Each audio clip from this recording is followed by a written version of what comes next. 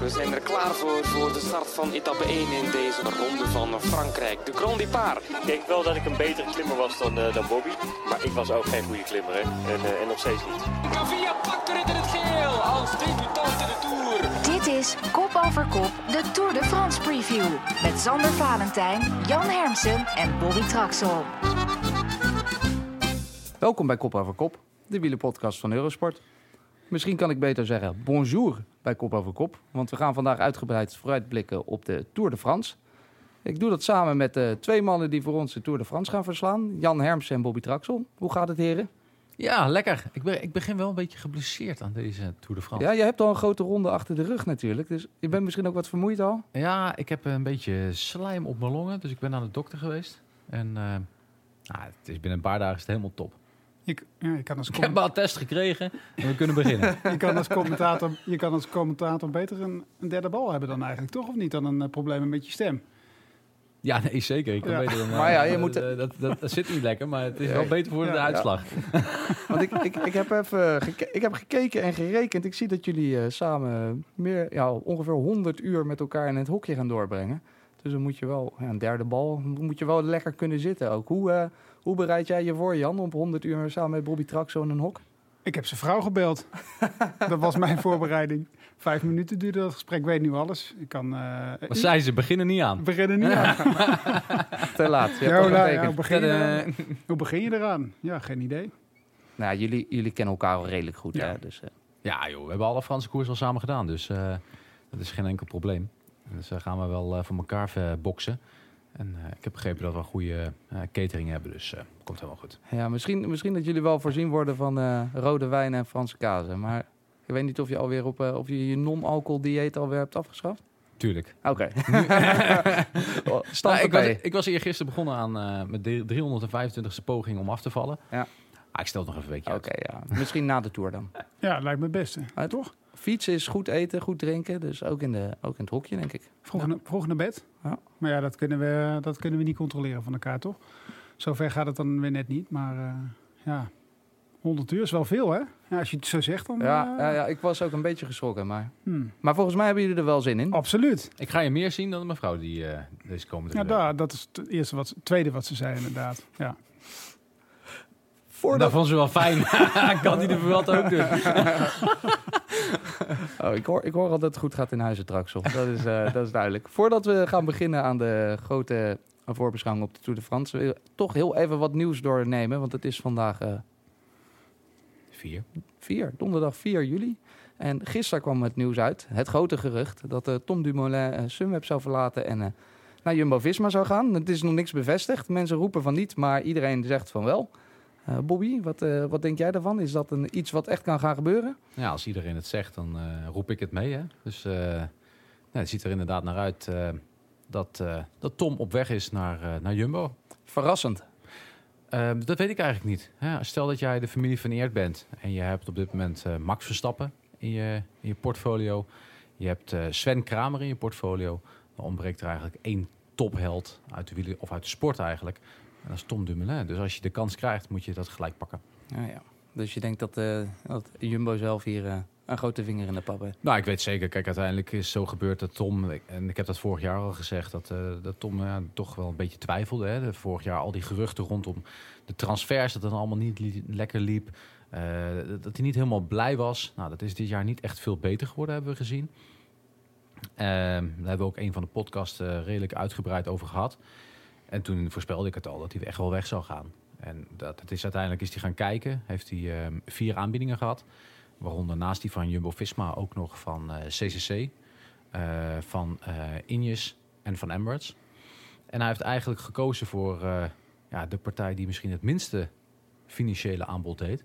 Maar wel hem het best past. En ja, de ploegleiding heeft denk ik een telefoontje moeten doen naar Veghel, waar het hoofdkantoor zit van Jumbo. En moeten zeggen van dit is nu een kans die we kunnen pakken.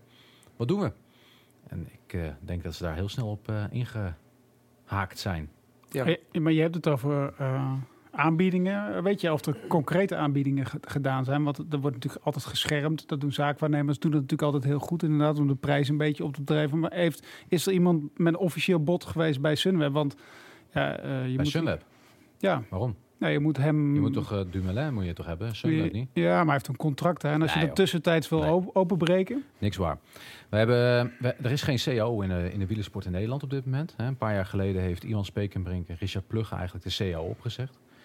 Ik als voorzitter heb toen gezegd, jongens, pas op. Dat betekent dat de wet in werking gaat. En dat betekent een opzegtermijn, zoals iedereen heeft, werkend iemand, een opzegtermijn van een maand. Dus met een opzegtermijn van een maand kan Tom Dumoulin en elke andere renner in Nederland, in Nederlandse dienst, naartoe waar hij zelf wil. Dus hij kan ook straks in augustus de Vuelta rijden voor team Jumbo-Visma. Dat zou dus voor de Nederlandse wet kunnen. Er is ook nog een transferperiode die geldt. Dus dat zou inderdaad dus... Na 1 augustus, hè? Dat zou inderdaad passend zijn. Dus dat zou inderdaad kunnen als die mogelijkheid er is. Het is dan wel dat je het contractueel... Of nee, dan moet je het wel nog eventjes via ergelen om daar wat zaakjes te regelen. Maar uiteindelijk gaat daar voor 1 januari geen enkel probleem voor zijn. Nee. Wat ik wel wil zeggen ook in deze, dat het ook weer... We hebben natuurlijk de soap rond Wout van Aert gehad natuurlijk in het voorjaar. In één keer ging hij naar Jumbo-Visma. Dat was in België nogal een soap. Ik heb het idee dat dit straks ook weer een soap gaat worden. Dat we de soap... Het is al een soap. We hadden eerst de knie, daarna de Giro. En nu krijgen we de transfersoap. Het kan ook gewoon zijn dat bij Sunweb zeggen... we zijn eigenlijk best wel tevreden. Wat ze gisteren ook allemaal zeiden, officieel statement. Ik blijf bij Sunweb. Nou, wettelijke regels zijn iets anders dan in België. Dus wettelijk kan gewoon doordat de ploegleiding of de ploegmanager zelf de CO hebben opgezegd, kan de renner gewoon weg met een opzegtermijn van een maand. Dus dat is geen enkel probleem. Dus dat gaat hem ook gebeuren. Ja, er zal heus wel een soapje omheen komen op het moment dat Tom, die wil gewoon alles netjes altijd erop lossen. Dus die zal het ook nu netjes willen doen richting Iwan Spekenbrink. Maar dat hij weg is hij weg. Dat is zeker. Denk jij, want ik weet wel wat de mening is van Bobby in deze. Denk jij dat het goed is voor Tom om daar weg te gaan en dan specifiek naar Jumbo te gaan? Nou, ik hoorde gisteren een reactie, of ik las een reactie, denk ik op de Telegraaf, van Iwan Spekenbrink. Die zei, er is dit jaar zoveel gebeurd en zoveel onrust geweest, dat het begrijpelijk is dat Tom gaat twijfelen. Ja, hij heeft het daar ook jaren wel goed gehad. Wie zegt dat als hij straks bij team Jumbo-Visma komt, dat hij dan wel zich op zijn gemak voelt? Ja. Dat weet ik niet. Wat denken jullie van de concurrentie die er is dan met Roglic? En natuurlijk daarnaast hebben ze Groenewegen. Wat jij altijd is een beetje een stokpaardje van jou, Bobby. Je kan niet op 2 paarden wedden. Dus als je naar de Tour gaat, ga je dan voor Groenewegen of ga je voor Dumoulin? Nou kijk, dit jaar is het al geweest. Hè? Dat Roglic heeft gezegd, ik wil koersen waar Groenewegen niet rijdt. Nou, dat is zo dus gegaan, want hij wil dan een absolute kopman zijn. Maar met de komst van Tom zal er een vertrek van Roglic komen. Oh, jij denkt niet dat die twee daar naast elkaar Er zijn 3 andere partijen die veel geld over hebben, want daar heeft Tom niet voor gekozen. Saillant. En Groenewegen gaat natuurlijk geen Vuelta rijden, dus dat betekent dat Roglic die wel gaat rijden. Dat is ook... Of Tom, ja. je weet het nooit. Ja. Nee, maar hij doet niet mee aan de Tour trouwens, hè, Tom Dumoulin. Nee. Het was ook nog pre-Tour de France vooruitblik. Ja. We behandelen nog even het laatste nieuws, want dan kwam er nog meer nieuws uit op dezelfde dag. Dat vond ik dan wel weer grappig. Dat Kees Bol en Michael Matthews hun contract hadden verlengd bij... is dat een beetje een soort mosterd na de maaltijd van... we horen dit, we gooien dit er zelf dan ook maar even uit vandaag? Ja, waarschijnlijk wel, weet je. Het is eventjes... ook geruchten rondom Matthews die niet helemaal tevreden zijn er natuurlijk. Dat is wel eventjes om het een beetje allemaal in te dimmen... en een beetje te laten zien, we zijn wel stabiel. Is ook wel noodzakelijk. Maar ja, uiteindelijk heeft Iwan Spekenbrink geen enkel probleem. Hij heeft een hele goede groep met grote talenten voor de komende tijd. Hij moet alleen zorgen dat hij zijn visie weer op een rij krijgt. En zorgt dat hij zijn sponsors aan boord houdt met het vertrek van Tom. Ja, maar jij zegt geen enkel probleem. Hij raakt wel zijn ster kwijt en zijn, zeg maar, de man die een grote ronde kan winnen. Voor de rest zie ik daar niemand die dat op dit moment zou kunnen doen, toch? Nee, zeker. Op dit moment is dat zeker het geval. Dus daar moet hij zeker ook wel op gaan letten wat daarmee gaat gebeuren. Hè. Het roddelcircuit gaat nu toch op gang. Hè? Katusha dat waarschijnlijk gaat stoppen. Daarnaast, als Katusha gaat stoppen, wat gaat Alpecin doen? Canyon Alpecin schijnt een connectie te gaan worden. Toevallig dat er een hele goede renner zijn contract heeft verlengd. Zijn contract niet. Zijn deal met Canyon heeft verlengd. Inderdaad, ja. En dan Sunweb dat al samen is gegaan met Corendon. Nou, ik zie daar wel iets goeie. Ik wil niet te veel moeilijk gaan doen, maar ik zie wel iets borrelen. Lijntjes tussen Van der Poel, Sunweb, Corendon. En Alpecin zat vroeger ook bij Sunweb al, dacht ik. Meen ik mij te herinneren. Een spannende tijd. Ja, ze hebben het vorige week al gezegd. Ik ben altijd al die roddels en geruchten extreem spannend. Ja, zeker rond augustus. Hè, en rond de Tour wordt het natuurlijk nog onrustiger. Als ze op week 2 de managers langs gaan komen inderdaad. Om over de contracten te praten. Ja, Het is vroeg dit jaar. Ja. Normaal gesproken gaat het balletje later rollen. Maar wat je nu ziet is dat het balletje, hoe gaat dat in gang komen? En dat is eerst de hele grote renners die in gang gaan schieten. En dat balletje gaat steeds harder rollen. Want van de grote renners ga je naar wat kleiner en kleiner en kleiner. En op het laatste keer moet je gewoon snel zijn als ploeg om mensen aan je te binden. Maar laat ik één voorbeeld noemen. Hè? Want Julian Alaphilippe kon ook overal tekenen. En tekent uiteindelijk wel gewoon door de Koning Quickstep. Dus ik heb veel in het voetbal gewerkt ook. En daar waren managers en vooral zaakwaarnemers waren altijd meesters in de prijsopdrijven van renners. Van daar worden ze genoemd en daar worden ze genoemd. Soms spelen ze het zelf niet eens. Ik heb het idee dat dat in het wielrennen ook wel een beetje gebeurt.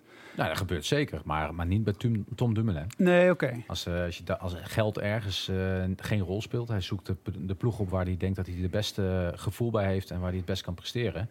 Want anders had hij al lang bij een andere ploeg gereden. Want had hij eigenlijk al een paar jaar geleden bij Ineos of bij Sky gereden. Ja, en uiteindelijk is Katusha ook al eens een keer langs geweest. En die heeft gewapperd met biljetten van 3 miljoen euro erop. En daar heeft hij uiteindelijk niet voor gekozen.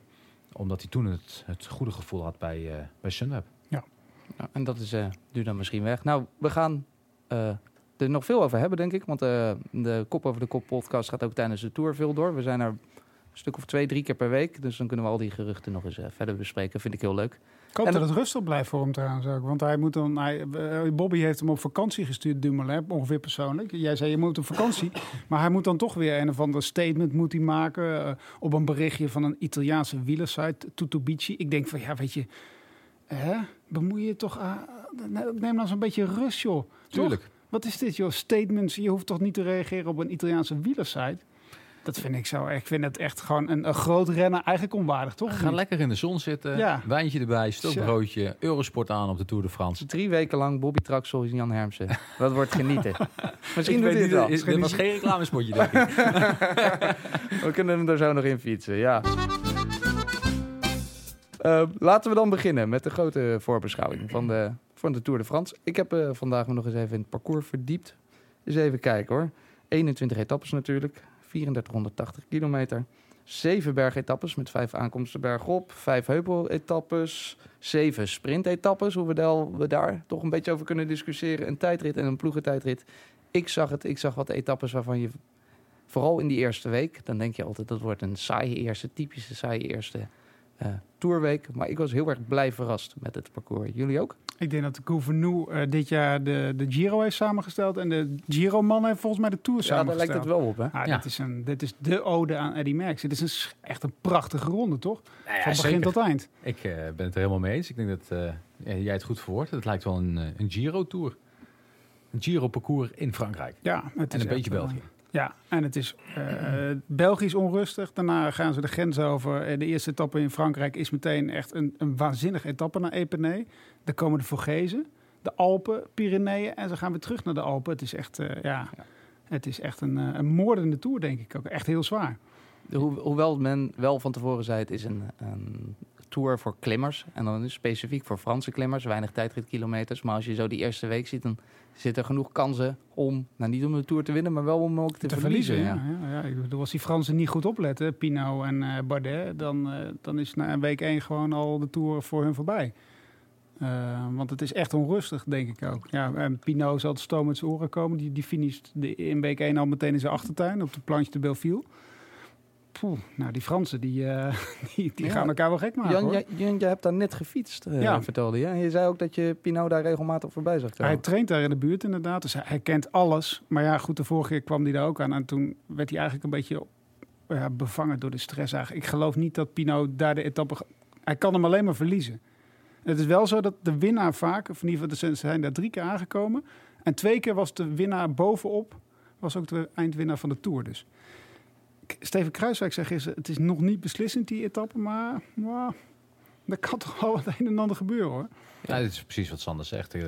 De eerste week ga je de Tour kunnen verliezen. En winnen doe je de eerste week niet. Maar het gaat een hele interessante Tour worden, weet je. Die eerste week heel onrustig. En dan gaan we door in de tweede week. En dan de derde week, een verschrikkelijke derde week. Die gewoon super lastig is met hele lange beklimmingen. Echt voor de klimmers. Ja, maar laten we zo nog even per week een paar hoogtepunten eruit halen. Maar als jullie 1 hoogtepunt, of laten we zeggen een koninginnenrit zouden moeten benoemen, welke is dat, denken jullie? Nou, dat is de eerste. De allereerste etappe. Ja, tuurlijk. Weet je hoe lang het geleden is dat een Nederlander in een gele trui heeft gereden? Ik hoorde 30 jaar. Ik hoorde iemand zeggen 30 Breukink, jaar. hè? Ja, Breukink. Ja. En dus dat is gewoon... Dus gewoon de eerste etappe is gewoon super belangrijk. Daar wordt gewonnen. En we pakken weer die gele trui met Dylan Groenewegen. Jan, jij was... wanneer was het? Gisteren? Gisteren, ja. Gisteren bij Jumbo-Visma. Bij de ploegenpresentatie. En jij sprak daar ook Dylan Groenewegen. En ook even over zijn kansen om daar de gele trui te pakken.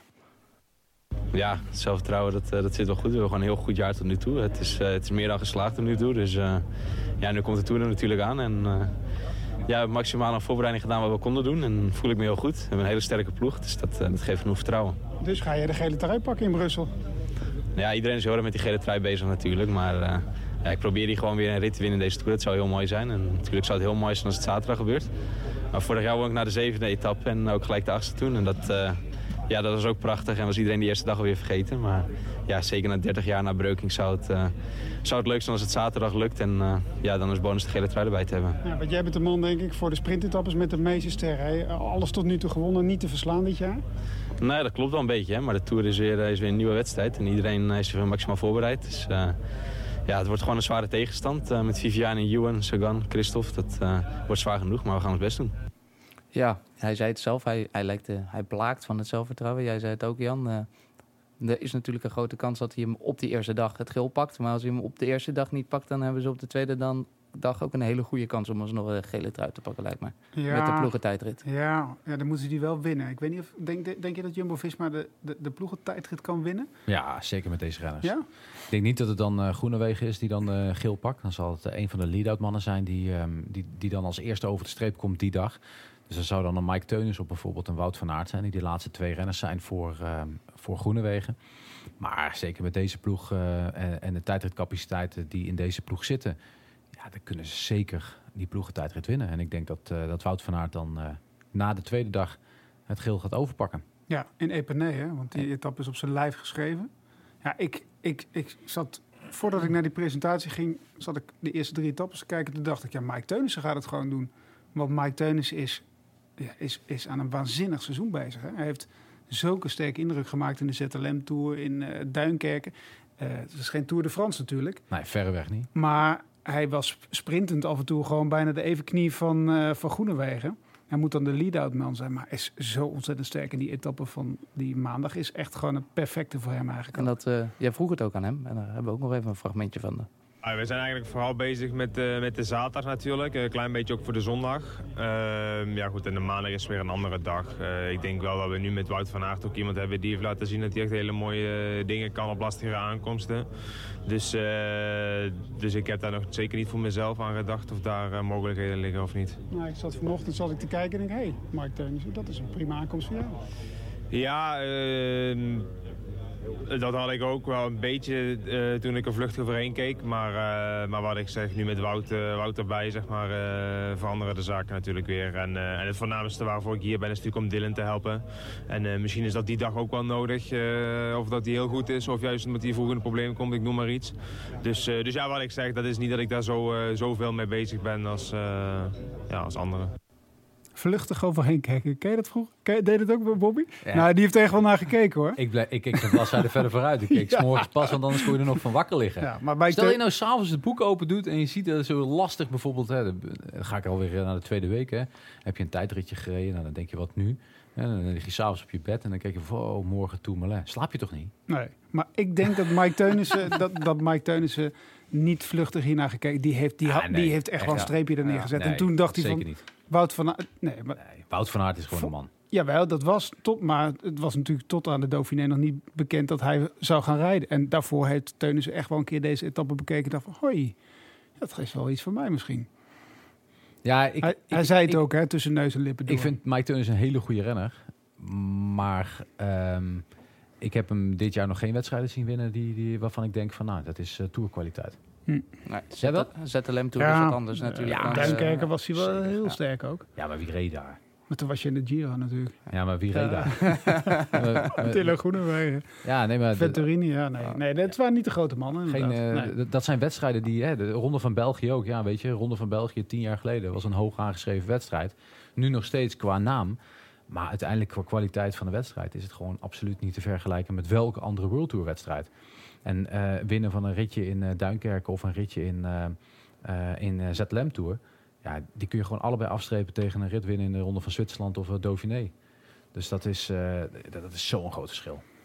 Maar het is in ieder geval wel heel duidelijk dat de eerste 3 dagen voor Jumbo-Visma enorme kansen liggen. Ja, nou is het wel zo, en dat zei Groenewegen zelf ook wel. Vorig jaar won hij pas na 7 etappes eerste rit. En ja, hij is op hoogtestage geweest, Bobby. Hij heeft geen Nederlands kampioenschap gereden. Zijn laatste wedstrijd was de Ster ZLM Tour. Ja, het kan ook zijn dat hij die snelheid niet in de benen heeft. Hè? Dat we ons wel allemaal rijk rekenen, dat hij die gele trui wil even gepakt. Hij is op dit moment, hij heeft nog geen wedstrijd verloren. Hij heeft een keer verslagen door Venturini, maar toen werd hij verkeerd gebracht en werd die man ook nog een keer gedisqualificeerd. Geen enkele sprint verloren, daar hij aan meedeed. Dat is echt niet normaal. Maar ja, ik denk dat zo'n hoogtestage, ik hoop van niet, maar... Nou, ik ben nog niet zo bang voor de hoogtestage. Natuurlijk, hij reageert niet altijd direct heel goed op een hoogtestage, op korte termijn. Maar dat is heel vaak, hè, dat als je terugkomt, dat je daar... we hebben Wout van Aert gezien, die vloog. Maar er zijn ook heel veel renners die daar eerste week heel slecht op reageren. En dan pas die piek gaan krijgen. Maar uiteindelijk zijn er heel veel andere zaken die gewoon heel belangrijk zijn de eerste dag. De eerste dag denkt iedereen dat hij nog kan winnen. Want ze hebben de hele Tour nog niemand heeft verloren. Dus iedereen denkt dat hij nog kan winnen. Stress. Het gaat super druk zijn langs de wegen in België. Je hoort helemaal niks. Een valpartij is echt een millimeter bij je vandaan. Een millimeter in de Tour de France. Dus elk moment kan er een valpartij gebeuren. En dan moet gewoon 1 keer alles goed gaan komen voor Groenewegen. En Groenewegen is de grootste favoriet. Hij is de beste sprinter van het seizoen. Maar de kans dat hij op de grond ligt of dat er iets gebeurt, is zo verschrikkelijk groot. Dat het gewoon alles moet goed lopen om die gele trui te pakken. Want anders hadden we hem natuurlijk al een paar jaar eerder een keer gehad. Een sprintje loopt een beetje op, hè? Dat is perfect voor mocht hij niet erbij zitten, zou Van Aert dan... Nee.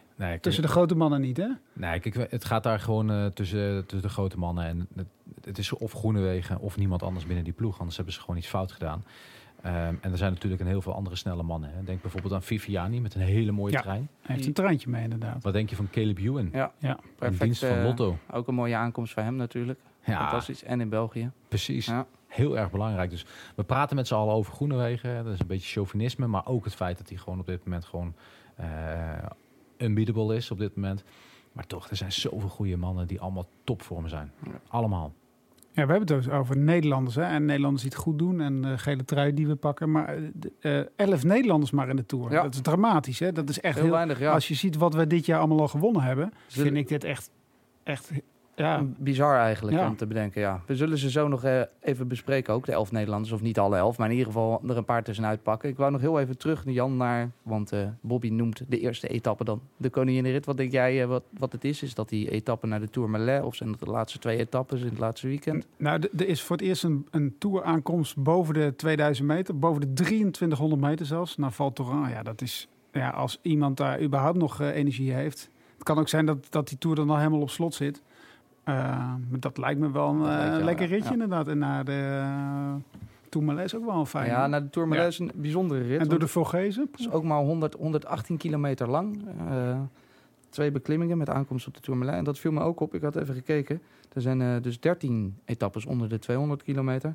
Maar er zijn er zelfs 4 van 130 kilometer of minder. Prima. En dat is toch waar iedereen altijd om schreeuwt. Krijgen we nu eindelijk wat meer spektakel? Worden de gebeden gehoord en wat kortere etappes ingelast? Nou ja, kijk wat de tourorganisatie heeft gedaan. Dat is gewoon kijken naar hoe kunnen we eigenlijk de macht van Sky of Ineos in tegenwoordig eigenlijk een beetje doorbreken. En dan moet je door dit soort zaken, door het wat onstabieler te maken, door het wat onverwachte acties erin te brengen, proberen ze zo wat meer spanning in de Tour de France te brengen. Want dat is eigenlijk wat we eigenlijk een tijdje al missen. En dat we toch wat saaier naar de Tour de France gaan kijken. Maar deze Tour wordt echt, naast het parcours, ook door de onvoorspelbaarheid voor de winnaar van de raceronde, wordt super interessant. Ja, we zagen het vorig jaar natuurlijk ook al. Daar experimenteerden ze ook. Vooral Formule 1 start, de Formule 1 Ja, start. jammer dat hij niet terug is. Die altijd zat bij. Ja, dat was echt een gemis. We hebben er allemaal van genoten vorig jaar. Er is in ieder geval veel stof om over te praten. Maar dat was volgens mij ook een hele korte etappe. Ik weet niet meer precies hoe lang die was. Maar... Ook een Pyrenee was die, ja. En nu hebben we er dus meerdere. Ik denk dat het is in ieder geval een ontwikkeling die zich voordoet in het wielrennen. Die we alleen maar kunnen toejuichen als toeschouwer, denk ik. Absoluut. Ja, dat is heel mooi. Dan zijn we daar makkelijk over eens.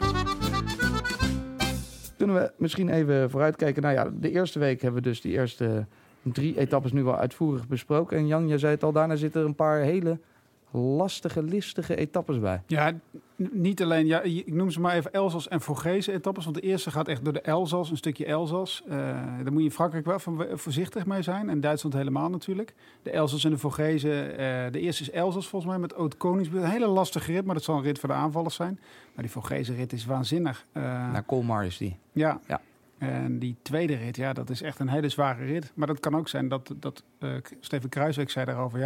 daar verwacht ik nog niet zoveel. Maar ik denk dat daar wel het een en ander al gaat gebeuren.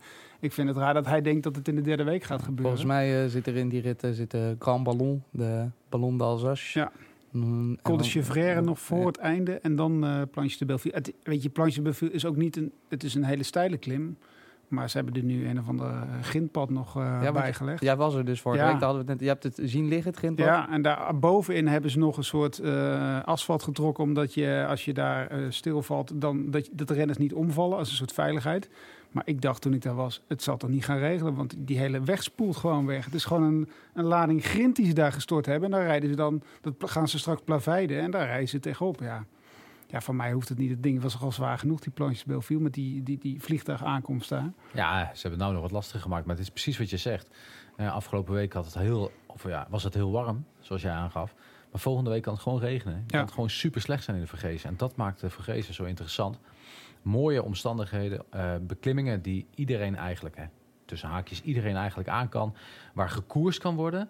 Ja, waar de ingrediënten gewoon top kunnen zijn. En dat is altijd onvoorspelbaar, de Vogezen. Vogezen vind ik mooier om een koers te organiseren... dan bijvoorbeeld in de Pyreneeën of de Alpen. Want daar kunnen we 10 man aanduiden die daar kunnen gaan winnen. En in de Vogezen kunnen we er misschien 50 aanduiden. Dus dat maakt het gewoon veel interessanter. En super leuk om naar te gaan kijken. Dus, het is echt een etappe om aan te kruisen ook. Absoluut. Zo op vrijdag, Zeker. dacht ik. Donderdag. Donderdag, woensdag is de Elzas-etappe en donderdag de Vogezen-etappe. Ook. En dan laten we ze zo even noemen. Ja. Die donderdag allemaal klaar zitten dus. Voor die prachtige etappe. Maandag ook al naar Epernay. Ja, dat is er ook een. Dat is een echte... Alaphilippe, daar komen de grote mannen hoor. En dat eerste weekend, dan hebben we ook nog wat echte aanval-etappes mee. Ja. Dat is zo'n 14 juillet weekend, hè? Ja. Maar dan zonder echt een hele leuke etappe erin. Eigenlijk een weekend van de aanvallers, van de Thomas de Gens-etappes inderdaad. Op 14 juli van Combejan. En Brioude, daar gaan ze naar de woonplaats van Bardet toe, hè? Dat is op de 14e, ja. Een prachtige eerste week om mee te beginnen. Dan gaan we door naar de tweede week. Daar zit dan in het begin denk ik wat meer voor de sprinters. Tenminste wat echte klassieke sprintetappes. We zullen zo even benoemen nog welke sprinters er zitten. Maar daar ligt het zwaartepunt echt in het weekend. Met eerst de tijdrit in Pau en dan die 2 Pyreneeënritten. De tijdrit is 26 kilometer, heel kort. Is dat genoeg, Bobby, om toch nog wel wat verschillen te veroorzaken? Zeker, gaat er weer een hele belangrijke dag zijn. Hè? Dat is het hele weekend. Die tijdrit vind ik wel een hele cruciaal moment. Dan de dag daarna, Tourmalet, die korte rit. Ja, dat weekend, dat gaat gewoon... ze gaan maar, 145 kilometer of zo gaan ze rijden dat weekend. Dus ze hebben eigenlijk echt weekend. Maar het gaat echt spetterend zijn. Lekker rustig weekendje. Ja, een rustig weekendje, 145 kilometer. Dat doet toch gemiddelde fietstoerist, man. Kom op. Ja. En dat gaan die renners dan ook doen. Ja. Dus dat gaat wel echt wel een spetterend ding zijn waar iedereen naartoe gaat kijken. En dat is het begin van een verschrikkelijke laatste week. Ja. En ik ben het daar wel iedereen zegt het ook. En dat Kruijswijk dat zegt inderdaad.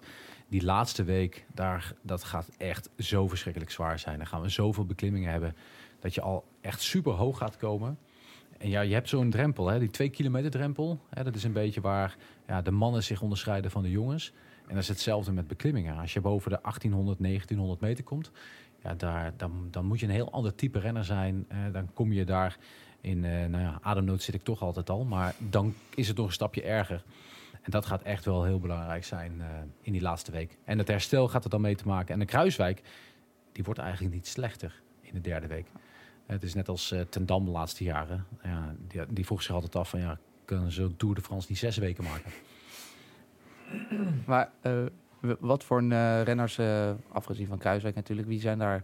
En Quintana, de Colombiaanse mannen, wie zijn de mensen die daar echt van profiteren, denk je? Van die hoge aankomsten? Oran, Bernal, noem de Colombianen maar op. Ja. Allemaal, ze zijn allemaal boven de 2000 meter geboren. Dus dat is wel een voordeel. Zeker. Voor Bernal zeker, omdat hij is nog jong. De rest is toch wel een beetje wat ouder inderdaad. Ja, Colombianen worden vroeg oud. Heeft de Castro komen een tijdje geleden verteld. Dus ja, voor Bernal denk ik ook wel... En verwachten jullie dat die laatste week, want de laatste weekend komen we dus aan op Val Thorens. En daarvoor is er ook nog een mooie bergetappe. Gebeurt het dan in die laatste vrijdag, zaterdag? Of zitten er daarvoor ook al een paar etappes waar we attent moeten zijn? Attent moet je gewoon 21 etappes zijn. Ja. Dus dat is cruciaal als je de Tour wil winnen. Maar er zijn inderdaad wel een paar pieken. En weet je, dat is altijd het mooie. Wij hebben het nu heel erg over bijvoorbeeld de Tourmalet. En als iedereen het daarover heeft, valt die wedstrijd vaak tegen. Omdat iedereen er bang voor is. Niemand durft te vertrekken. Ik denk dat het vooral de mannen van Movistar dan wel willen koersen. Want die hebben natuurlijk nog even een appeltje met elkaar te schillen... voordat ze het appeltje met de rest kunnen gaan schillen. Dus het is eigenlijk... En dat maakt het ook mooi, dit parcours, dat het wat onvoorspelbaarder is. Naast dat de kopmannen al heel onvoorspelbaar zijn... omdat we geen Froome en Tom Dumoulin hebben... Het wordt van alle momenten echt een jaar voor de tourpoeltjes. Oh, ja. Nou, goed dat je daarover begint. Onvoorspelbare tourpoeltjes. Het is toch belangrijk om nu iemand te hebben in je tourpool? Want iedereen die schrijft, weet ik veel, Alaphilippe op, Sagan op. Groenewegen staat overal in je tourpoeltje. Maar je maakt dus ergens het verschil.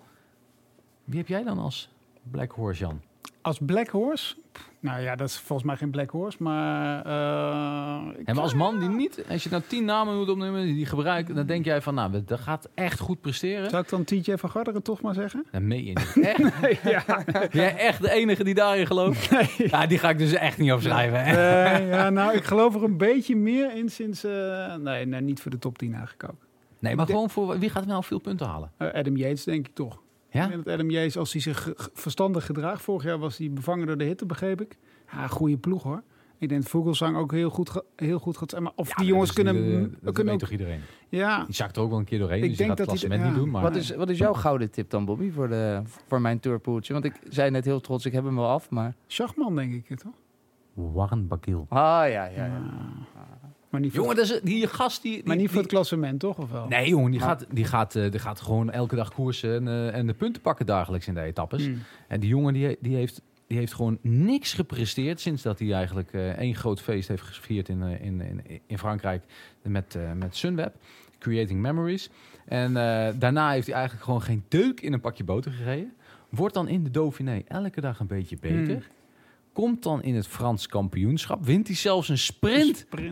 Warren Bakil die een sprint weet te winnen. Wordt Frans kampioen. Nou ja, als je een Fransman... Ja, waar zijn ze chauvinistischer dan in Frankrijk? Die gast die wordt gewoon 3 weken lang op handen gedragen. Is gewoon de grote kampioen. Iedereen ziet hem rijden. Wordt door iedereen aangemoedigd. Die gaat op elk klimmetje sprinten. Ja, samen met Alaphilippe. Die gaan elkaar helemaal gek maken, die 2 Fransen. En straks beslist dan op Belleville. En dan pakt Chicone pakt de berg uiteindelijk. Ja, of Nibali. Nou, het is... Na een week gaat Nibali beslissen wat hij gaat doen. Gaat hij voor de bergtrui? Of voor de... En uiteindelijk, of voor het klassement dan. Hè? Dus hij gaat dat na de eerste week gaat hij dat bepalen. Kijk, die laatste week is zo lastig. Daar gaan mannen als Alaphilippe misschien toch nog lastig hebben om veel punten te pakken voor de bergtrui. Dus gaat Nibali daar weer zijn kans op gaan. En dan komt dat op de laatste dag. Aankomst de berg op, 2 op de laatste. Ja, dus dat is dan weer niet in het voordeel van Nibali, denk ik ook. Maar ja. Hoezo niet in het voordeel? Juist wel. Of niet, ja. Normaal gesproken op een berg op. Dan rijdt hij toch altijd binnen een minuut van de winnaar. Ja, dat is waar. Dus dat betekent dat als hij meer dan 1 minuut voor heeft onderaan de beklimming, heeft hij winst te pakken. Ja, maar het is eigenlijk niet te doen, deze tour. Nee. Dat is eigenlijk gewoon de conclusie. Het is een prachtig bruggetje, want we hadden het er vorige week ook met Jeroen van Bellegem over. Toen heeft Bobby Traxel excelleerde weer in 60 verschillende kopmannen te noemen. Dus die allemaal de Tour zouden kunnen winnen. Ik wil daarom, en het mogen echt 3 namen zijn. Ik wil 3 namen horen. Hoeft niet eens 1, 2, 3, maar 3 namen die... echt de Tour gaan winnen dit jaar. Doe het maar eens. Ik vond het verschrikkelijk moeilijk. Bernal, Oran. En dan wordt het heel lang stil. Kom op joh, dat weet je toch wel. Moet ik een top 3 maken? Bernal, Ja. Oeran, Adam Yates. Oké. Ik zeg Bernal, Landa. Ja, hij is vrij. En dan uiteindelijk gaat gewoon, ik ben heel chauvinistisch, Kruiswijk. Kruiswijk. halen. Ja, Kruiswijk kan, als hij een hele goede tour heeft, alles mee zit, kan hij op het podium rijden. Hij gaat Maar dat niet- is toch bij... Hij gaat niet winnen. Ik kan je 12 man opnoemen die gaan winnen van deze Ja. Giro. Of deze Tour. Hey, Mas hebben we helemaal vergeten. Die kan ook Nou gaan ja, winnen. dat weet ik. jongen. Nou beginnen we. Ja, drie namen moesten we Vogelsang noemen. wil je ook vergeten. Ja. Maar Ik er heb- moet echt Nee, maar- alles goed gaan. En Maar Vogelsang is een beetje hetzelfde verhaal als Roglic. Het hele jaar alles gewonnen. Dus die is in de Tour. Ik denk dat hij op is, Vogels. Ik denk dat Vogelsang op is. Pinot. Ja, moet ook alles meezitten. Ik denk dat Heeft hij al een keer zichzelf, podium gereden? ik denk dat hij zichzelf Jongen, gek maakt. let op hè. Straks gaat gewoon Aru nog op het podium rijden, jongens. Kom op. Ja, die is wel in Zwitserland steeds beter. Moeten we daar weer een weddenschapje op leggen, denk ik. Ja. Wat te doen als Aru op het podium rijdt. Dat zie ik niet gebeuren. Ik had ook een hoop namen opgeschreven. Er komen er al een paar voorbij. Inderdaad, het is bijna niet te doen. Jij noemde al even Kruiswijk. Je sprak hem ook gisteren over zijn kansen. Dus laten we even horen wat hij daarover te zeggen heeft. Is het een reëel doel, deze Tour de France winnen? Nou ja, goed, winnen is heel lastig, wat ik al aangeef. Maar ja, goed, mijn ambitie is het podium proberen te bereiken. En ja, uiteindelijk wil ik gewoon mijn beste prestatie neerzetten. En elke dag het maximale van mezelf vragen en zo hoog mogelijk eindigen. En ja, dan moeten we over 3 weken maar zien welke plek dat er heeft Opgeleverd, zei hij daar. Maar het klinkt weer heel voorzichtig. Ja, we moeten het maar zien. Maar ik heb hem ook in eerdere interviews ook wel horen zeggen... ja, vorig jaar werd ik 5e. Dus het zou gek zijn als ik nu niet zeg dat ik het podium wil behalen. Ja, het winnen misschien te moeilijk, maar dat podium... is dat echt een reële mogelijkheid? Als je kijkt naar dit veld... Nou, kijk, voornamelijk ik denk dat het belangrijkste is om te kijken naar zijn ploeg. Hij heeft echt een superploeg, hè? En met Bennett en met De Plus en met Grundel Jansen, jongens. Dus hij heeft overal zijn mannetjes zitten. Dat is in zijn voordeel. Vergelijkbaar met Team Ineos eigenlijk ook. Die ook een hele uitgebalanceerde ploeg hebben. Die missen dan Froome nog een keer. Maar dat zijn de 2 meest uitgebalanceerde tourploegen die er rondrijden, denk ik. Jumbo-Visma en Ineos, hè? Ja, Movistar is echt kut. Nee, kom op, man. Ja. Movistar hebben ze 4 man die kunnen winnen. Ja, maar ja, dat is het probleem. Dat is wel een beetje het probleem, denk ik ook. ja. En daar hebben ze geen man. Als Quintana een lekker band krijgt, wie gaat hem dan halen? Gaat Soler hem Wie halen? krijgt zijn fiets? Ja, van wie krijgt hij zijn fiets? Van Erviti. Dat is daar wel een probleempje, hoor. Groepema heeft gezien. Goed uitgebalanceerd. Heeft een hele goede Pinot. ploeg. Ja, zeker. Het Veel lijkt wel talent het lijkt wel inderdaad. de Tour de France. Hoe komen ze Ja, allemaal met een goede ploeg? Het lijkt alsof ze allemaal met hun beste renners komen. Ja. Nee, tuurlijk, dat is ook zo. Hè. Maar en Ineos blijft natuurlijk wel de meest uitgebalanceerde ploeg. Ja. Altijd. Maar we zagen het vorig jaar ook met Jumbo. Dat veel mensen nog tot laatst waren. Tolhoek die gewoon het nog aantrok. Zo kunnen we weer een Jumbo-Visma verwachten die de koers in handen neemt. Ook in de bergen. Nou, in de bergen durf ik nog niet te zeggen hoor. Maar je moet ook niet, je hoeft ook niet de leiding te pakken, hè, zoals Ineos dat doet, hè, of zo. Of dat Movistar zeker gaat aanvallen op beklimmingen. Astana is natuurlijk ook een superploeg, hè, die hier naartoe gebracht hebben. Ik denk, Vogelsang heeft altijd een slechte dag. Maar het is voor hem te hopen dat hij eens een keer op een rustdag valt. Ja. Maar dat Jumbo-Visma hier de leiding gaat nemen en echt alles naar hun hand gaat zetten, dat zie ik niet. Ze hebben wel een fantastisch goed uitgebalanceerde ploeg. En ik denk echt dat Kruiswijk podium kan rijden. Het kan, als het een kans is, dan is het dit jaar. Er zijn al een hele hoop namen gevallen. Ik heb er nog een paar op een lijstje. Richie Port had je zeker op je lijstje. Je haalt de woorden uit mijn mond. Richie Port. Ja. Blijft hij op zijn fiets zitten en maakt hij dan een kans? Nee. Nee? Die heeft toch helemaal niks laten zien dit jaar? Nee, Behalve de Tour de rit op Wollonga Hill heeft hij gewonnen. En that's it. Je bent nu de favoriet aan het opnoemen. En dan noem je Richie Port? En je hebt de winnaar van de Tour de France van vorig jaar nog niet genoemd. Nee, gek is dat, hè? Er wordt helemaal niet over gesproken. Nee. Die heeft ook gewoon 0 kans. Dat is ook zo. Maar ja, die gaat het gewoon echt niet doen. Hij Toch? heeft wel een biermerk tegenwoordig ook. Dus dat is dan wel Heeft hij zijn eigen bier? En zijn vrouw heeft zijn haar geknipt. Dus wow. ja, wat mij betreft mag hij nog een keer winnen. Ik ben wel een grote Thomas-fan. Jij Ja, niet? maar het gaat niet gebeuren. Nee. Het gaat niet. Kijk, vorig jaar had hij veel beter een heel goed jaar. Vorig jaar ging hij ook niet winnen. Dauphiné. Nee, maar vorig jaar had hij een heel goed jaar en de Dauphiné, weet je, alles moet kloppen. En dat is natuurlijk bij Kruiswijk ook om op het podium te halen. Maar Thomas klopt gewoon dit jaar helemaal niks van. Nee. Dus ze zetten hem daar weg als kopman. En Bernal die moet de hele dag roepen dat hij voor Thomas gaat rijden. Want dat klinkt heel goed. Maar uiteindelijk is er maar gewoon 1 kopman. En dan zetten ze Thomas er neer, omdat wij dan niet naar Bernal gaan kijken. Nou ja, we zijn niet achterlijk. Maar nee. Ik vroeg me dat af en ik ben benieuwd hoe jullie daarover denken. Wat wordt het moment waarop Thomas echt weggebonjourd wordt en Bernal de kopman echt wordt? Dat is gelijk hier in de Vergezen. Ja? Ja, tuurlijk. Ja, zeker. Krijgen we niet een soortzelfde situatie als een Bernal die op een Thomas moet wachten? En zoals we daar ooit ook met Froome zagen. Waar ik eigenlijk eerder een beetje angstig voor ben, en dat is meer als wielerliefhebber, is dat de Colombianen een soort pakje gaan smeden. Dat hebben we in Parijs-Nice al gezien, dat Quintana en Bernal eigenlijk wel wegreden, maar ook weer niet. En ze hebben, in Catalonië waren ze ook eigenlijk met tegen elkaar aan het rijden. Ja, daar kunnen ook wel weer mensen van profiteren. Je hebt het idee dat ze elkaar ook een beetje in de weg zitten, die jongens ook. Vooral Quintana en Bernal vond ik dit jaar echt niet echt op elkaar rijden. En als ze dat in de Tour ook gaan doen, dan kan Thomas misschien daar wel van profiteren. Dat klinkt heel raar, maar of misschien die Fransen wel, ja. En Quintana, nu we zijn naam toch hebben laten vallen, misschien niet iemand voor het podium, maar kan hij nog hoog in het klassement eindigen of kan hij zich beter richten op een paar mooie overwinningen? Die heeft zijn jackpot al binnen. Zijn jackpot al binnen, ja, met zijn transfer. 4 miljoen. Ja, dus die gaat rustig aan doen. Die is echt niet waard. Die is echt overbetaald. Hij gaat daarna nooit meer een uitslag rijden, toch? Nee. Als hij bij Akia Samsic gaat rijden. Ik denk het ook niet. Nee, dus kan hij beter dit jaar nog doen. Maar de kans is... Maar ja, we gaan verder met je lijstje. Nou ja, nee. Jij gaat straks nog Zakkerin noemen. Nee. Ik vond wel Enrique Mas en Vincenzo Nibali voor het. Want jij zegt, ja, hij gaat de eerste week kijken wat hij gaat doen. Maar vorige week hoorde ik je ook al zeggen, moeten we de haai daarop geloven? We weten toch allemaal wel dat Nibali gaat proberen de Tour te winnen? Die is bij elke valpartij is die meer erin gaan geloven dat hij gewoon de Tour gaat winnen. Dat is natuurlijk, en zo zijn er natuurlijk nog meer. Hij reed vorig jaar heel goed, hè? Ja. Hij reed vorig jaar echt heel goed. Dat het misgaat op de West is natuurlijk gewoon verschrikkelijk voor hem. Want hij had die Tour misschien ook wel kunnen winnen. Want hij reed echt heel goed toen. Maar toen had hij geen Giro gereden vorig jaar. Nee. En hij heeft natuurlijk de allerbeste knecht die er is. Ik zie jullie nog kijken. Rowan Dennis, ja. Oh nee, ik dacht Poort. Poort en Mollema. Zijn toekomstige teamgenoten. Ja, maar dan kan hij Ciccone ook alvast bijschrijven. Want die doet ook mee. Dat is toch op zich... Als die jongens met z'n allen voor Poort gaan rijden. Ja. Poort maakt geen enkele kans. Ik probeer hem er toch nog een beetje... Misschien... Poort is gewoon apart, hè. En die weet precies hoe Ineos werkt. Heeft er natuurlijk bijgereden. Hij heeft gezegd dat hij vertrouwen heeft, ja. Ja, dat is al... Nou, dan hebben wij het ook, hè. Dat vind ik al. Ja, je hebt gelijk. Voor dit jaar vind ik dat al heel wat. Ik bedoel, waar baseert hij dat op? Pro Cycling zat er maar op na te slaan. En het is echt gewoon, weet je. Helemaal niks. Nee.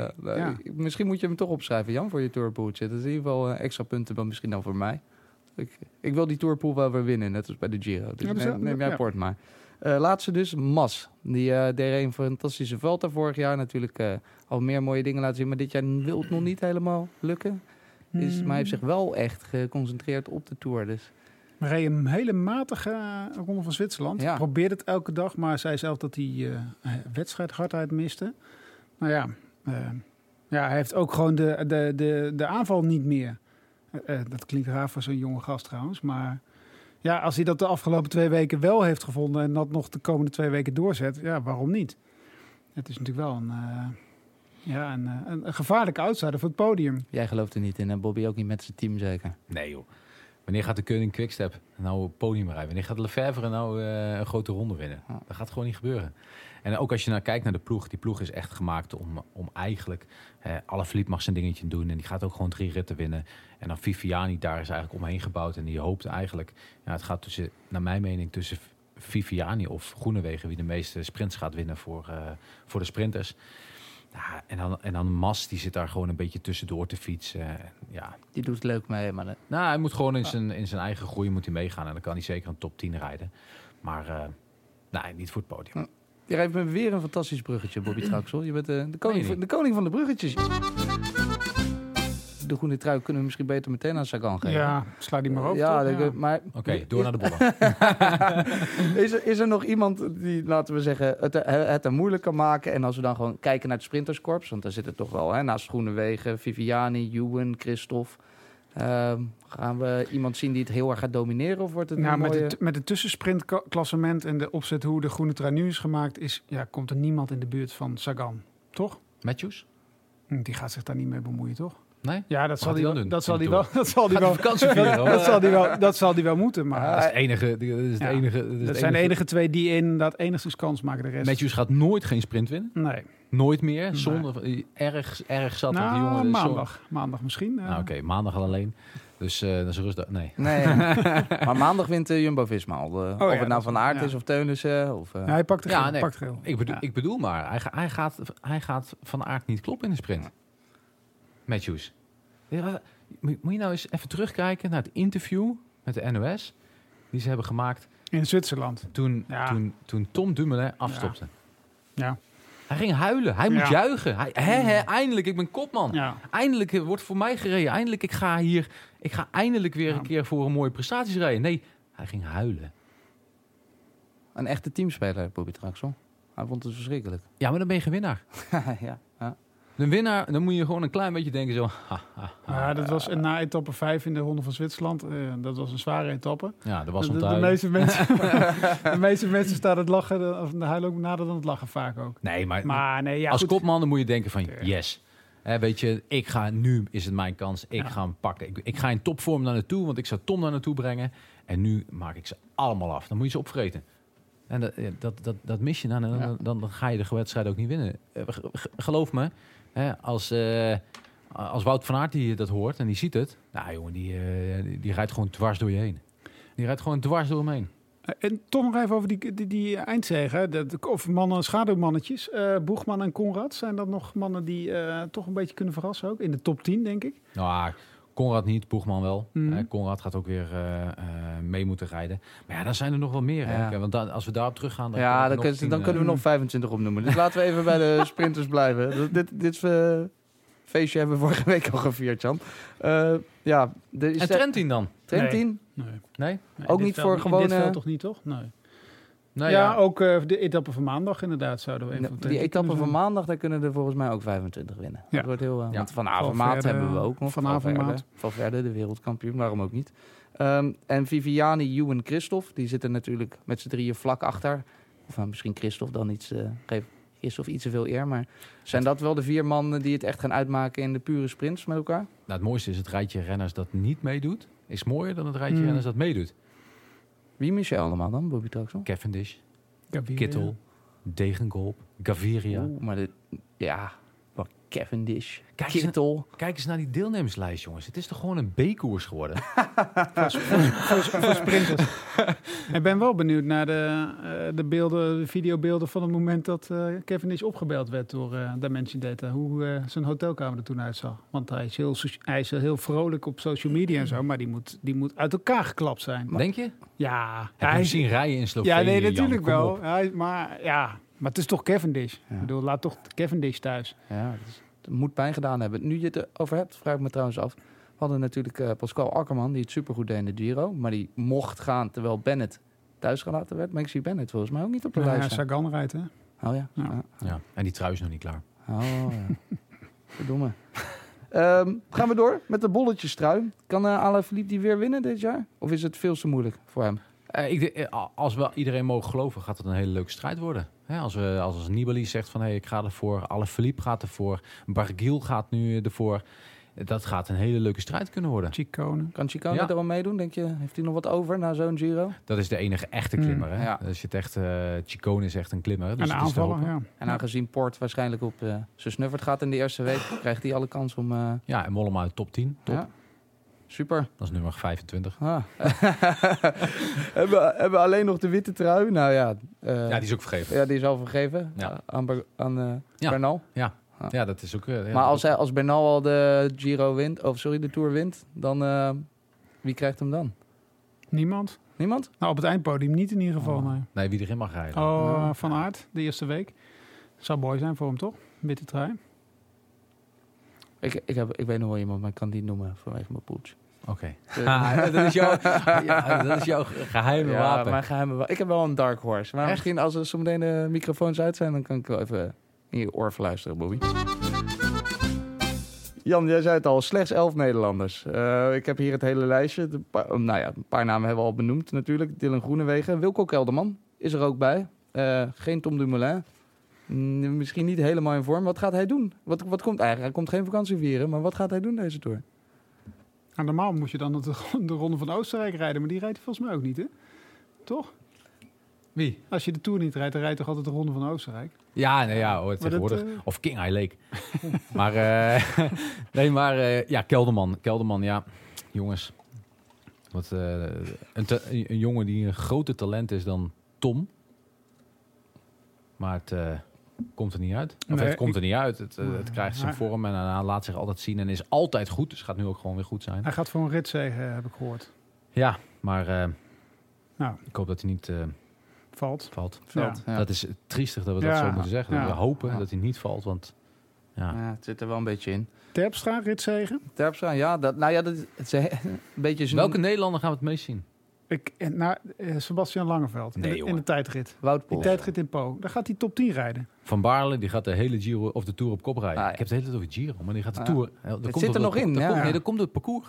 Oh ja, je denkt Giro parcours. En Wout Poels, het is jammer dat het lekker weer is de eerste week, want de voorspellingen zijn zon.